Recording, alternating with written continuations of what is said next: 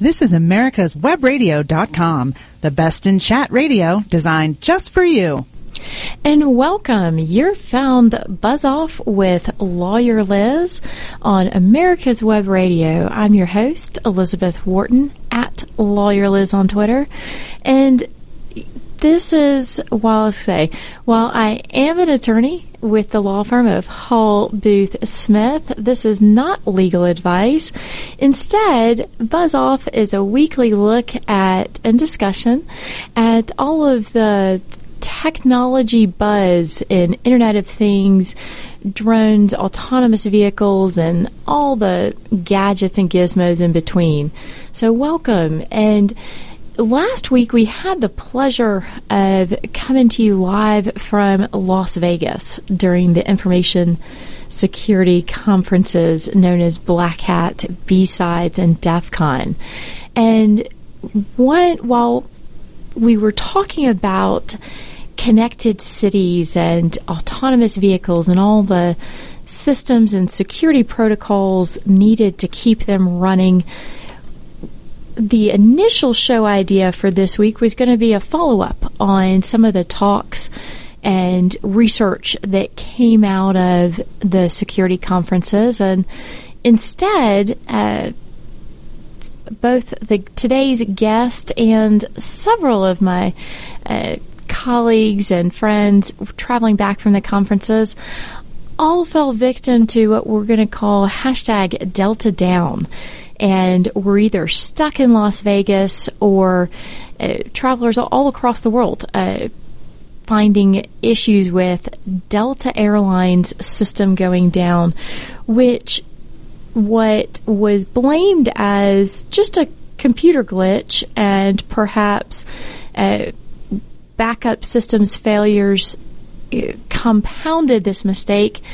Well, we're going to look into that a little bit and talk about how this plays out in the bigger Internet of Things as everyone is rushing, in some cases, in other cases, dragging along slowly, but as more and more devices become connected and we're relying on these fail-safes and systems in everything from coffee makers to critical infrastructure, what happens when Delta goes down, when there is a glitch? So joining me on the show today is Wesley McGrew with Horn Cyber, and Wesley, that's not going to give enough credit to all you've accomplished and everything, but welcome to the show. And if you could share with everyone a little bit about what you've been working on, what took you to Vegas, and what research you've done in the systems controls areas.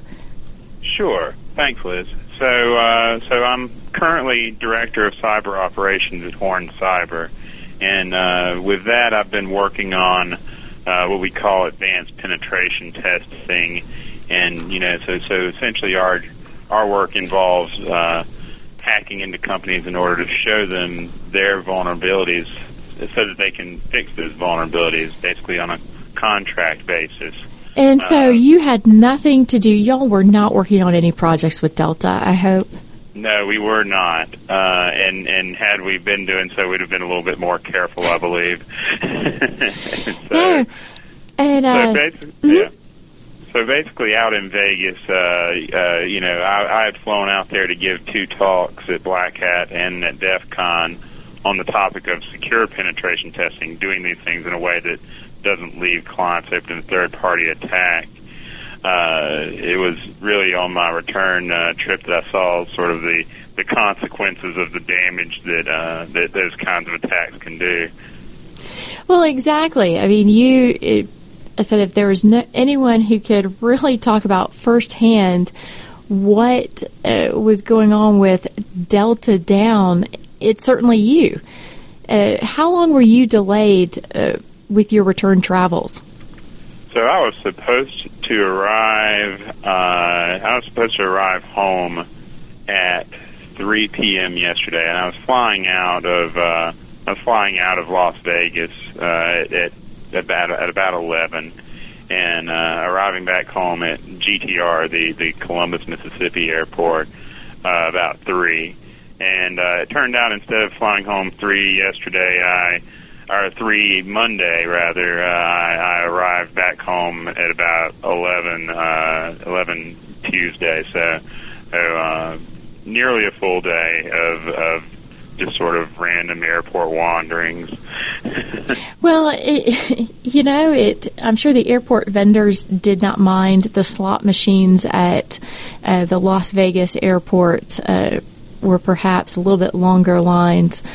But how were the communications? I mean, when did you first become aware that something was amiss with Delta? So when I awoke that morning, as is tradition for me, I pull up the news before I even get out of bed. So I pull out my phone, I hit the news sites, and the number one story that morning is Delta down. It's and at that time nobody knew what was going on with it. And, I'm sort of half awake, and I see that the first story that loads up is about Delta. I'm like, well, that's what I'm flying today, or I might be.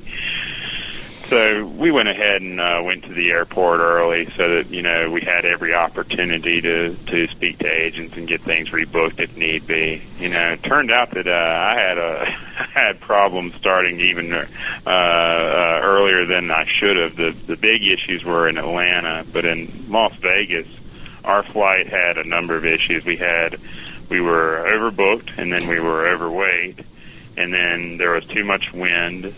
Then we had a mechanical issue. We had to deplane. The plane had to be fixed. Even just getting out of Las Vegas was and ground delays. Even getting out of Las Vegas was like an 8-hour delayed ordeal, which of course causes me to miss my last flight to Columbus.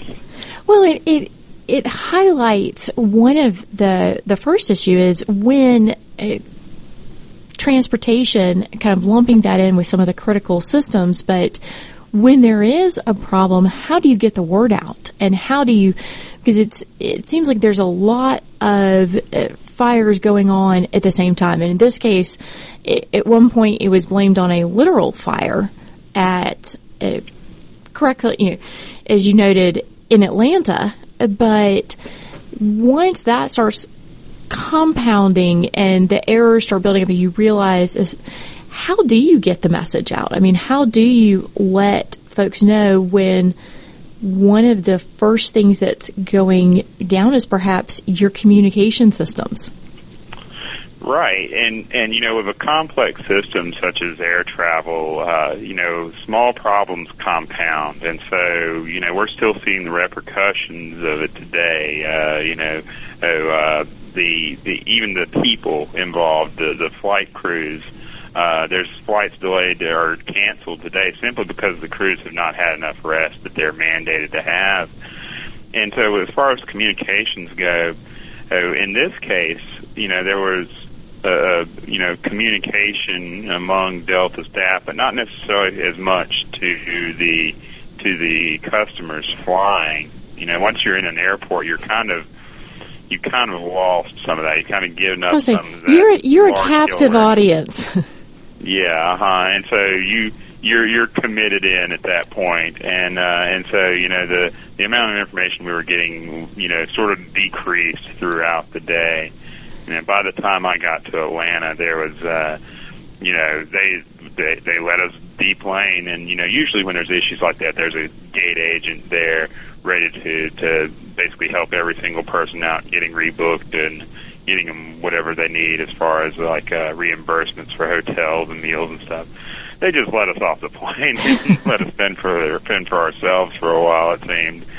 Well, and that was one of the issues that, reports this morning had that, or as of this morning, there were 1,700 flights that had been canceled. So that's not even looking at the delays, but when you've got anticipated those were all booked, fully booked planes, and depending on the number of passengers, that's a lot of people that are suddenly somewhere they weren't intending to be at a time they weren't intending to be there. And one of the things we heard were that, well, okay, even if you wanted to drive, car rentals were just sold out in locations because they weren't expecting that influx. And with your travels, you mentioned you were coming from Las Vegas to Atlanta to then continue travels. So when you got to Atlanta, there wasn't that communication. It sounds like was certainly lacking. I mean, how long did you get to spend in the lovely Hartsfield Jackson? Enough to see it all. So, I called for a car and no cars, and all of the hotels in the area were booked as well. And because since we were so late arriving at the Atlanta airport, it was clear that all of that had already been spin up because, all those tunnels between the terminals and anything where you walk if you don't really feel like riding the little underground train, those were just filled with people sleeping. And so all of that, there's not much point in leaving the airport at that point. And so I arrived there close to midnight. And so that was almost, that was over 12 hours into what the initial reports, I guess, were around 5:30 or so Monday morning Eastern time. So 16, 17 hours in, you're saying there weren't solutions. It was still a little chaotic. And really, I think it had gotten worse. And so when you look at this in the context of, our cybersecurity and everything, we've been debating, or not really debating, but we've been trying to ascertain the original cause of this. And it seems like it's, with the stories I'm seeing are that it involves a power module malfunctioning. This really shows, it's the sort of system like we see these things on our penetration tests a lot. These power control systems and other type of systems that control the infrastructure of an organization.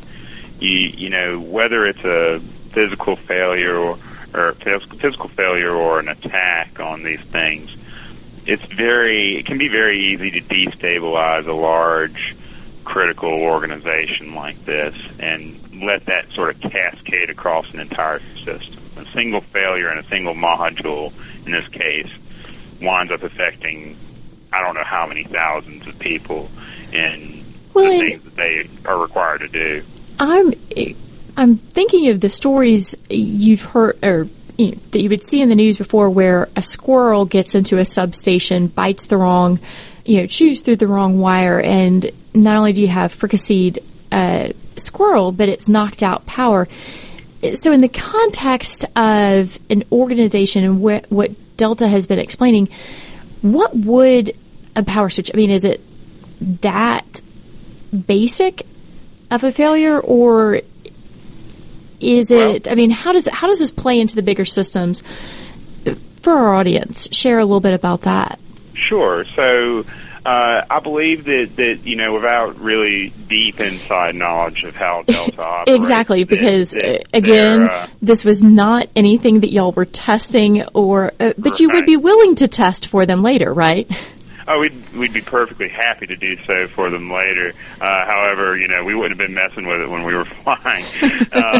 But an organization like Delta and their infrastructure is probably not as robust as even the electric grid. And so with the grid, there's lots of redundancies in place and lots of failover.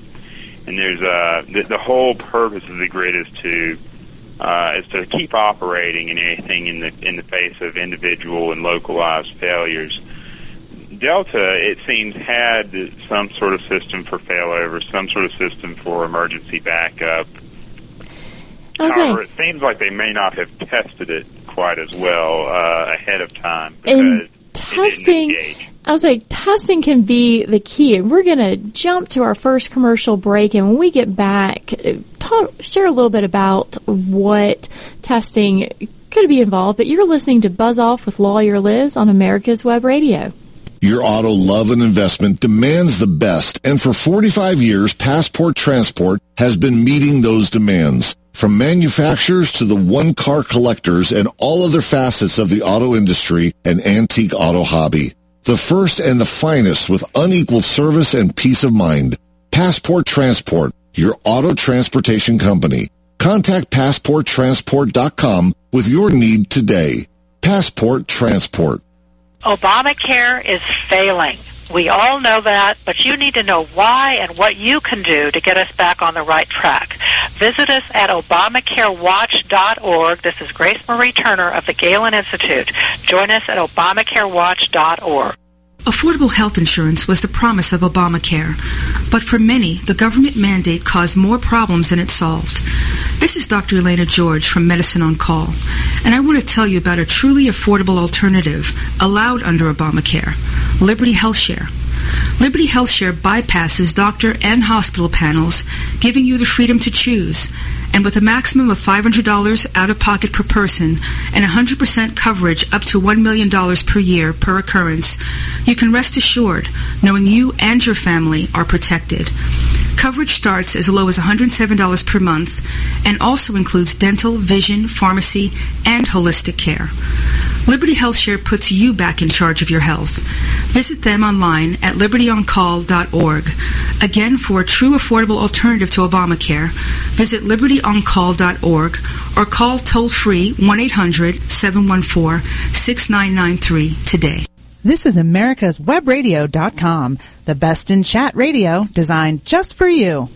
And welcome back. You found Buzz Off with Lawyer Liz. We come to you live each Wednesday from 2 to 3 Eastern, and podcasts available on americaswebradio.com, the app for iPhone and iOS devices, and Stitcher and other means of downloading the podcast. Well, today we took a sidetrack from planned activities to take up hashtag Delta Down. So I'm chatting with Wesley McGrew from Horn Cyber. And Wesley not only has firsthand experience with Delta Down and getting stuck in the Atlanta airport as well as the Las Vegas McLaren airport, but Wesley is a cybersecurity and penetrations and systems expert. And Wesley, you were right before the break, we were talking a little bit about kind of the testing and when you do it to make sure that when this happens or something like this happens where your systems fail, that you're ready for it. And it doesn't sound like Delta had an opportunity to test their systems. I mean, their backups failed. That's right. So in this case, the systems that were supposed to fail, that were supposed to handle the failover in an incident like this, where some power or network equipment fails, simply didn't. And so, an organization should have, disaster recovery and business continuity in mind when they're operating. And so, periodically, those systems have to be tested. But the problem is, for an organization as complex as Delta, as an organization as complex as Delta, when do they do it, and on what scale do they do it? Because they're a 24/7 operation, and they may not be able to actually test the actual in-production system. So they wind up testing the test environment or something of that nature. And so that tends towards less frequent testing and less thorough testing for that sort of thing.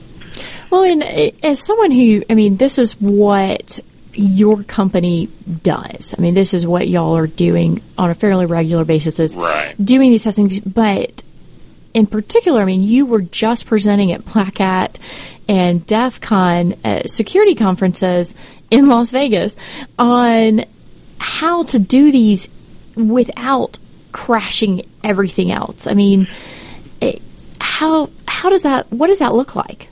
So we provide all sorts of testing services. We do provide this business continuity and this disaster recovery service, the testing of that. We also provide, and what I was speaking on at Black Hat and DEF CON, is penetration testing services. Look at what it looks like when a real live third-party attacker tries to decide to impact an organization in this way. And what we've seen on those penetration tests is, in most cases, businesses are vulnerable to the kinds of attacks that would cause these sorts of massive outages for a business. You know, I would say the majority of the time when we roll in for a penetration test and study the impact of the findings that we have for that, we can establish that most of the time, if it's our first engagement with that client, that company would suffer significant downtime and significant outages and significant sort of gaps in the amount of time that they can operate and perform their everyday business that funds everything that they do.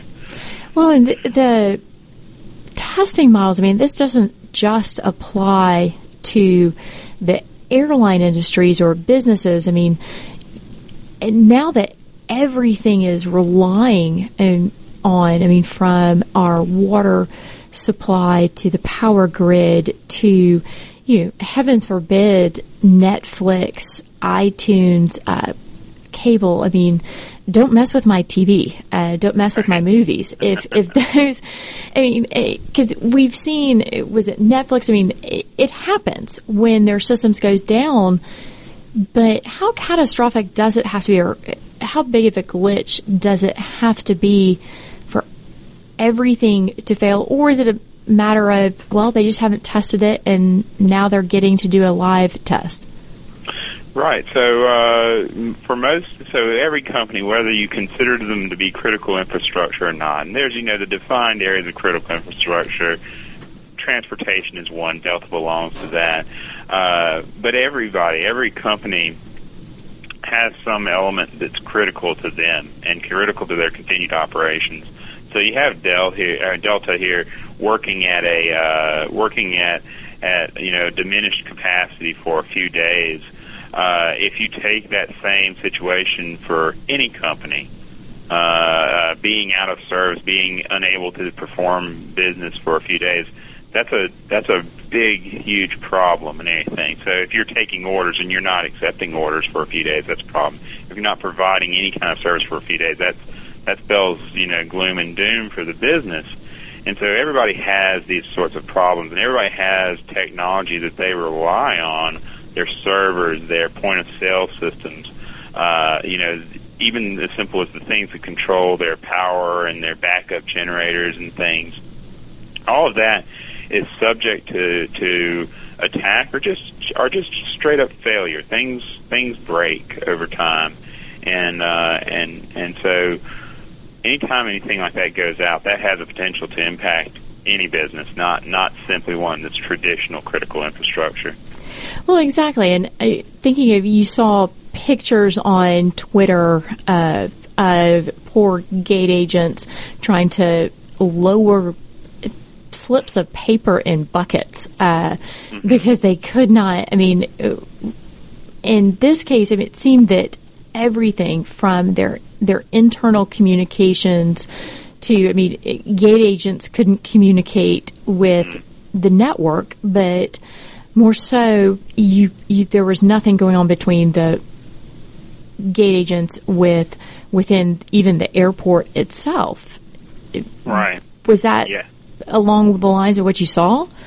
Yeah, so, one of the things that I witnessed while I was there, besides just sort of a breakdown of social order, was, when I was able to get to somebody that had the capability of rebooking or changing flights or getting onto a computer system of any sort.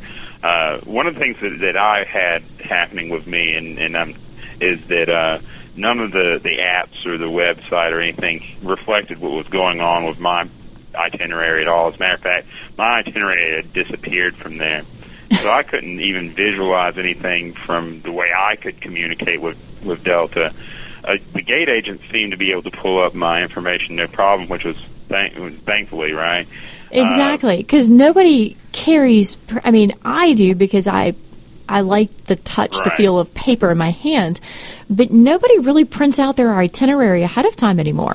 Oh, I do. However, my itinerary had long been shot, so those slips of paper were, they were simply my proof that I at one time was going to fly to Columbus, Mississippi.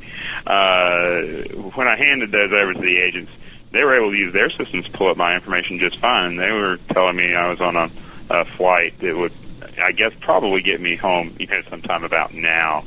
And and when I looked over at the screen of one of them, I noticed that instead of using this nice graphical, friendly user interface for it that they usually had, they had the old school text-style terminals up that they were literally typing in commands to see what was going on. Very obscure looking, very difficult to use. I imagine it was only a subset of the gate agents that even knew how to use that system. It looked fairly old. Well, it reminds me of the Naval Academy now with the U.S. military. They're having to reteach Navy crew members how to use celestial navigation, because what happens when GPS and all of our systems, our Internet of Things, our gadgets aren't working, to go back to that old school mechanism. So hopefully there were cheat sheets some of the agents could use to remember their proper command line control entries, correct? Or? Right. I was tempted to take over one of the stations myself and try to figure it out. Could you tell what language they were using, or? Yeah, it was definitely custom to Delta. It was certainly not something that one could pick up very quickly. But at a certain point, without any sort of communication or without the ability to check the status of anything, really, it was tempting to try to pick it up. Had time, right? Exactly. You would hope. I mean, if the agents are able to learn Pokemon Go that has only been out in the last month, surely they could pick up the simple command lines for this. But glad that y'all were there. Now, first inclination, did you look to some of your cohorts coming back from these conferences and be like, all right, who wanted the extra day in Vegas? The whole time I was walking around the Atlanta airport, and I didn't really sleep that night because, I'm a security guy. I've got trust issues. I'm not just going to fall asleep amongst a bunch of random people. So walking around the Atlanta airport, all I could think to myself is, Wesley, you should have stayed in Vegas another day because you could have just been walking around on the Strip. I think there was a lot of jokes bounced around about security folks and everything wanting to spend more time in Vegas, but after a week in Vegas, I think we're mostly ready to leave. No, and that makes sense. I have to admit, I was very glad to take my 6 a.m. flight out Sunday morning and miss that. And as we're about to jump into another commercial break, we'll pick up a little bit on, so what next and how do you play the attribution game. But you're listening to Buzz Off with Lawyer Liz on America's Web Radio. Perhaps you are struggling to cope with the disease of addiction. If not, you probably know a family member or friend that needs help in battling the cravings and the personal and professional damage done by the effects of drugs or alcohol. Get a pen and paper and be ready to write down the following. These are the issues that the trained staff at the Atlanta Healing Center address and treat every day. Their doctors and counselors with over 40 years of practice in the field of addiction can treat the suffering individual in a thoughtful, compassionate, and experienced manner and guide him or her along the path to recovery. So call 770-696-9862 and speak to a knowledgeable staff member about how you or your loved one can be helped to enjoy a better and healthier life. More information is also available on the website at www.atlantahealingcenter.com. Don't be hoodwinked by the left, who wants you to believe the fairy tale that we can power America on butterflies, rainbows, and pixie dust. I'm Marita Noon. Get the truth about energy on my show, America's Voice for Energy, only on America's Web Radio. The Docs for Patient Care Foundation is your way to join the fight and become a member of an organization created by doctors for patients, dedicated to fighting for your healthcare freedom and preserving the doctor-patient relationship. Get a pen and paper. Write down docs4patientcarefoundation.org. That's DOCS, the number 4, patientcarefoundation.org. Go to our site and please make a generous tax-deductible donation and join the fight today. Thank you. With all the back and forth in today's politics, it seems as though the Constitution gets lost in the mix. If you want to brush up on your Constitution, then join Michael Conley every Wednesday from 4 to 5 p.m. for the show Our Constitution on americaswebradio.com. This is americaswebradio.com, the best in chat radio designed just for you. And welcome back to Buzz Off with Lawyer Liz. I'm your host, Liz Wharton, at Lawyer Liz on Twitter. And today I'm chatting with Wesley McGrew from Horn Cyber and Delta Down. What happens when, in this case, they're blaming or attributing it to a switch that caused one switch in one room in one place shut down an entire worldwide airline? And we were talking before the break, called the attribution 8-ball, the attribution dice. Okay, what caused this? And I don't know about the rest of everyone else, but CSI Cyber is a frequent, I'll say, butt of my jokes at their attempts to be hip and in the know with the latest cybersecurity issues. But the show did point out some of the issues when we've got all these connected devices that we laugh at, and as Wesley, hopefully you can shed some light on, that we're calling it a switch failed, but how did the switch fail? And one of the things CSI Cyber would love to do is say, well, somebody hacked into a home's Wi-Fi network, for example, and the printer that was connected to the network wasn't secured because the printer manufacturer that was not the top of that was a business decision. They didn't secure it. And by sending commands to the printer, causing it to overheat.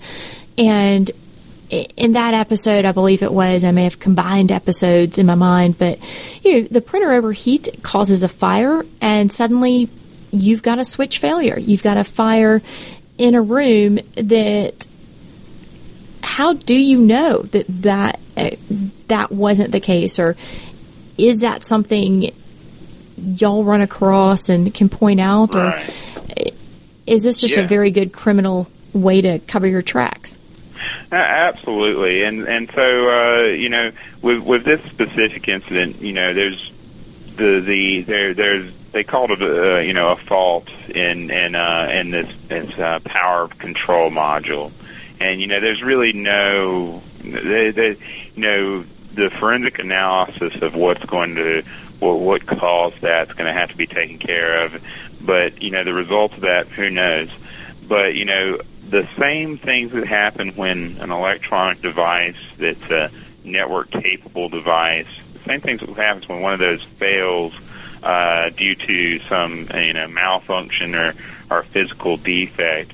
Those are the same things that can happen when one fails due to a network attack. And so that root cause is interchangeable in many cases, and in all cases when it comes to IoT devices and other connected sorts of systems and devices. So as far as the impact of that, the impact is down to the physical capabilities of that device. Can it heat up to the point of failure, heat up to the point of catching something on fire? It's probably an exaggeration in the case of the CSI episode. However, it is possible to physically damage hardware through network-based attacks in many cases, if the hardware will allow you to do so. Simply turning something on and off faster than it's intended to do, or spinning it out of spec or something like that. Those sorts of things can cause, catastrophic failures and things. So flicking the light switch as a child wasn't just annoying your parents, it actually could cause something to overheat? Yes, actually, with some appliances and devices that switch things on and off at high currents or involve motors or what have you that are not designed to take a cycling of power that happens rapidly, it can cause a device to either or simply fail in a non-spectacular way and then that it stops, or to overheat. And so, physical failure due to manipulation of something remotely, like through a switch or through a network connection, turning something on and off like that can happen. We see instances on our penetration tests where, say, a diesel generator is hooked up to a network through what we call a serial to Ethernet gateway, and a remote attacker would be able to manipulate that thing. And so if an attacker can take over the systems that control things like the power for a rack of network appliances or a rack of servers, and then also affect the backup mechanism, then the downtime that they can give an organization, any organization, not just Delta, can be significant. Well, and one of the things we've talked about on this show, earlier episodes, was the importance of, okay, great. Now that you've just told me somebody can burn down my house, or I'm going to have to buy a new TV because somebody can get into my systems. We've talked about the kind of importance of creating those separate Wi-Fi networks within your home, within your router, so that not every device is connecting the same way. Is that protection mechanism something that would help in this instance? Or, if somebody's messing with your devices like this, you're just out of luck?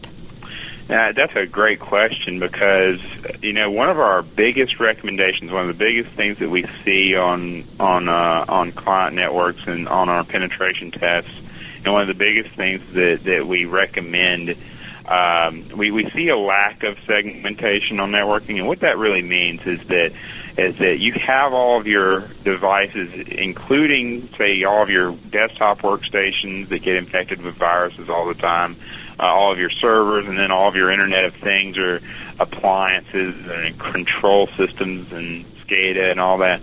A lot of organizations have all those on one single flat network where any one of those things can talk to any one of the other things. And so the desktop system infected with a virus can wind up talking to the serial, the Ethernet gateway, talking to the diesel generator, and that spells trouble, right?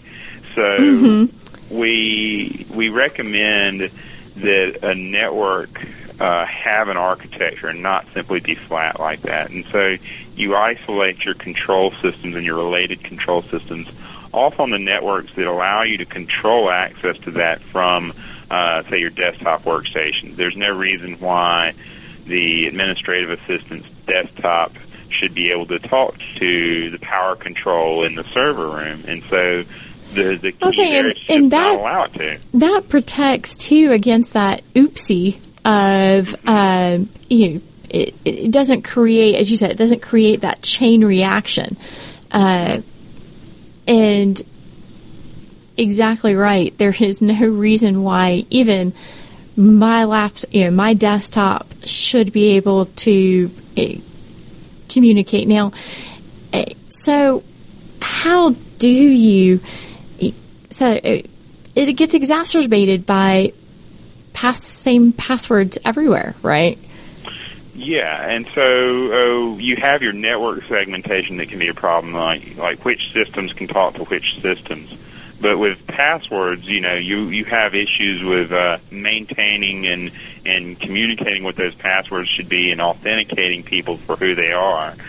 So if you reuse passwords across a large number of systems, and say you have the same password for all of your different control systems, and you have a number of people who work on those control systems, and they all share that same password, you have this many-to-many relationship of individuals who are working on those systems and the systems themselves.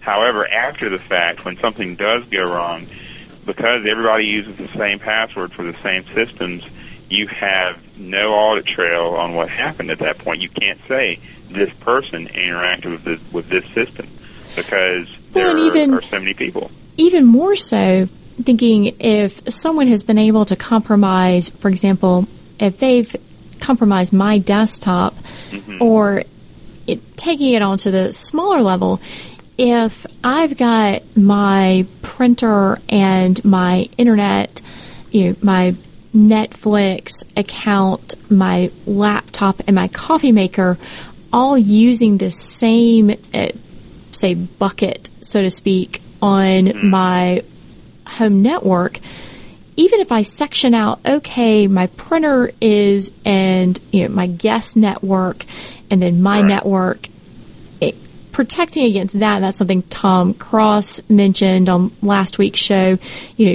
have a guest network, but if I'm using the same passwords for all of that, once they got into one, they're going to try, even on an automated basis, the same password for my other networks, I'd imagine. Absolutely. And so your computer, in the situation you're describing, your computer represents like the central point for all of that. If you are the one connecting to all of those networks with your computer, that's your point of failure right there. And, if you were reusing passwords a good bit, on a practical note, if you use any of the passwords for your local network or an organization reuses their passwords on services such as Netflix or different web forums and things like that, you're at the mercy of their breach to be breached. So if Netflix gets hacked and all the passwords get leaked, those same passwords probably work for those individuals' work accounts too, and that's an in onto those other organizations' networks. So you have to watch out for your employees. It's hard you have to educate employees not to use their work password on other sites that are related to them. Well, in our house, we just updated some of the passwords, and I have to tell you, I didn't realize how many devices that were connecting to the different things, because when you do an across-the-board, let's update all the passwords on all of our systems, and then you realize exactly what is connecting to which system, going, okay, no, that's a different password, that's a different one. It gets complicated. Do you see a shift in the industry towards moving away from passwords? I mean, I always hear rumblings about it, but if we go to biometric data, I can't change my eye color. I can't change my fingerprint. And so as we jump into our last commercial break in a minute, let's pick that up if you don't mind and see kind of where we go from here. You're listening to Buzz Off with Lawyer Liz on America's Web Radio. Whether cruising the strip in a 57 Chevy or taking the family on a vacation in a 71 Oldsmobile Vista Cruiser, you need to tune in to Classic Cars with Steve Ronaldo and Jim Weber every Saturday from 8 to 9 a.m. on americaswebradio.com. 45 years of experience is behind the most trusted name in auto transportation. Passport Transport, the first and finest today. That's why Passport Transport is the preferred auto transport for major auto manufacturers, concours, museums, tours, and collectors, and should be your choice from across the state to across the country. When you have the need, go to PassportTransport.com and enjoy the peace of mind referenced experience will give you. Passport Transport. Are your health insurance premiums going up? You are not alone. Visit us at ObamacareWatch.org to understand why and what you can do to get us back on the right track. This is Grace Marie Turner, president of the Galen Institute. Visit us at ObamacareWatch.org. Did you miss a show that you really wanted to hear? All of our programs are available for download on americaswebradio.com and on iTunes. You can listen to your favorite programs on americaswebradio.com anytime you like. This is americaswebradio.com, the best in chat radio designed just for you. And welcome back to Buzz Off with Lawyer Liz, coming to you each Wednesday on America's Web Radio and podcasts available for download. I'm your host, Lawyer Liz, chatting Delta Down today with Wesley McGrew of Horn Cyber. And Wesley, we were talking before the break about passwords and how do you keep up, how do you change, where the industry's going, and kind of some people look to the password kind of keepers, the 1Pass, the putting them on your phone. But what happens when your iPhone or your cell phone is the thing that bricks, that no longer works? Or didn't a couple of those programs get breached recently? I mean, everything out there for the world to see. Right, and so you have to. There's a balance here, right? And so obviously, trying to memorize every one of your complex passwords is not feasible. Obviously, having one password for everything is not secure, and so we fall into a place where we have to have something to manage our passwords. Personally, I favor an offline solution for that, and by offline I mean just not cloud hosted. I use KeePass for mine, and so I have a series of these encrypted file stores that KeePass helps me maintain, and it will help me keep up with passwords for individual services. It will generate new passwords for them. I find it to be pretty easy to use, and I can have backup copies of that KeePass on a home computer and on my phone and on my laptop. And, the idea is... Up until now, what happens if your home Wi-Fi goes out? And so you're not able to, or in some cases, I have never bricked, knock on wood, more than one device at a single time. But it happens. So if your if you can't access your laptop, you can't access... I mean, how do those programs work? Is it something where you can... If it's not cloud-based, so it's not I can log on to any terminal and get the same information. With Delta, it wasn't like you can go and get these systems from another approach point. It's if our systems are down, our systems are down. So what happens with those? So with KeePass, which is not a cloud-based solution, I have a recent enough copy of that encrypted database on a USB drive at home that if my laptop and my phone and all of that were to go out at once, I would at least have that encrypted file store on a drive that I could then go to Walmart, buy a cheap burner laptop, and install the software and be able to recover those passwords. So, fairly resilient to failure. It's a lot more work than simply using a cloud-based solution, but it's something that I feel like I have personal control over, and I can perhaps trust a little bit more than a cloud-based solution. Well, and so be honest, because we'll go back and we'll check your Twitter feed and your Facebook feeds and such. Your first 7 jobs, please tell me people really weren't. I mean, I saw folks putting that on Twitter. I mean, those are your security questions, assuming you've answered them truthfully when you've set up the accounts. I mean, admittedly, I try to get creative, and then my problem is I can't remember how cutesy I was being that day with my answers. But with social media and Instagram and all of these accounts, is that just another layer that y'all have to educate your clients on when you're doing your pen testing? Yeah. And to the point of the first 7 jobs, no, I didn't fill that out, and quite frankly, I couldn't remember what they were. But when it comes to those types of password security questions, I would advise possibly randomizing your answers and keeping those in one of these kind of KeePass type databases as well.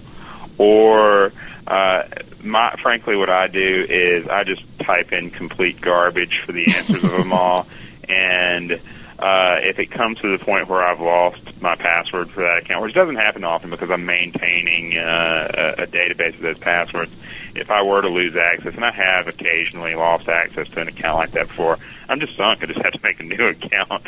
So, but usually when I lose that, it's because it was a burner account that I didn't actually write down or anything, so it's not too big of a deal. When it comes to talking about that kind of security with clients, the key really is to keep the employees from using their domain passwords, their work email passwords as well as their Gmail and their social networks and things like that. That way you can limit the compromise. If they're compromised via a social network, you're trying to keep that compromise from traversing back into your organization.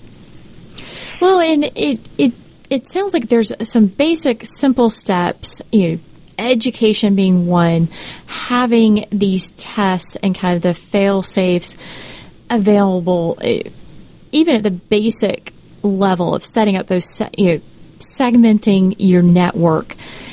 What are some other ideas? I mean, you would think Delta has fairly robust testing and fail-safes, but and they're not the only one. I don't mean to pick on Delta because Southwest, United, right. Just about every major carrier has had these issues within the last year. Where are we missing? Is it just that there's enough? It's been different issues each time, or is there a commonality that a take-home message we can use? Well, I think that there's a couple of commonalities. One is that these systems are complex and getting more complex by the day. So the more moving parts you add to the system, the more chance you have of a single point of that system failing, and the more chance you have of that impacting the rest of the system in unexpected ways. The response to that, what you do about that, should also be fairly common. It's that not only do you develop a process or a plan for recovering from failure, but adequately testing it. And so not simply testing it in a test environment, but somehow testing it such that you can know that if your production systems fail, that you can fail over to something. And that should be both from a disaster recovery standpoint, and a lot of times I think that these require a third party to come in to be neutral and to be thinking about these things in ways that the employees of that company are not necessarily thinking of. Having a third party walk you through that disaster recovery process and observing, or in the case of cyber attacks, actually simulating the cyber attack and doing all of the unexpected things that a real attacker will do. Now, how creative do y'all get? And don't give away the company secrets because I know it's the special sauce that makes y'all stand out. Right. But how creative, realistically? I think of back in trying to get out of chores. We could come up with all kinds of crazy scenarios. How creative do y'all get during your testing, and how should you? Because the attackers are motivated. They're going to get creative. Yes, the attackers are very creative and very motivated, and our goal is to emulate the same advanced threats that you would see from organized crime, from nation states. And so we have people with the same sort of background and training in finding, new zero-day vulnerabilities and things, and exploiting the known vulnerabilities and exploiting the vulnerabilities that are latent in the way a specific organization has arranged things. And so we get very creative. We'll redirect traffic to and from scanners to steal documents. We'll turn on the microphones on conference phones to listen in on an office. We'll do our research on an organization like that and learn how it operates, learn how things work from the inside through compromising the things, the cameras, the microphones, and the door locks and things like that. When you're going through, do different businesses, different industries, I mean, because y'all test across the board, what kind of checks and, how do you establish what's going to be required where? Right. So, the reason you see us working across so many industries is that, we have this sort of expertise that can try to work with that client, figure out what systems are important to them, basically the things that if these things fail or they're compromised or they're leaked out, it spells, a disaster for that particular business. We look at that and then we translate it over into the technical arena to figure out, if we can find a vulnerability in this, that's going to be the highest impact for them, and that's how we prioritize things. So whether it's healthcare information or internet or network-connected medical devices in a hospital, or if it's the ATMs of a financial institute, or their voting machines coming up in November. That's going to be huge, right? So very concerned about the security of those kinds of systems and the integrity of an election. Well, and of course, I am not necessarily going to advocate for more government regulation or involvement, but at some level, who watches? Who should be following up on these tests and ensuring? Is it the responsibility of the company, the service providers, the manufacturers, or the users? At the end of the day, you're the one who is stuck in Hartsfield-Jackson Airport.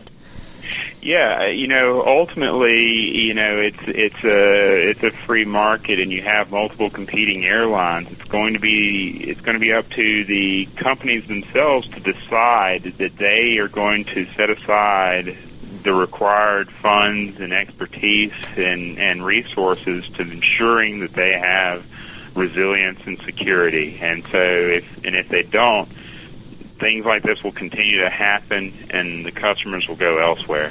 Well, absolutely. Well, thank you, Wesley. This has been a very enlightening conversation today, and I apologize on behalf of City of Atlanta, Delta, that you had to spend as much time. But Wesley McGrew with Horn Cyber, thank you for joining the Buzz Off with Lawyer Liz show today. And listeners can follow Wesley on Twitter, find out more about his company and their work on Twitter. And I am your host at Lawyer Liz, an attorney with Hall Booth Smith. Join us next week on the Buzz Off with Lawyer Liz show on America's Web Radio. This is America'sWebRadio.com, the best in chat radio designed just for you.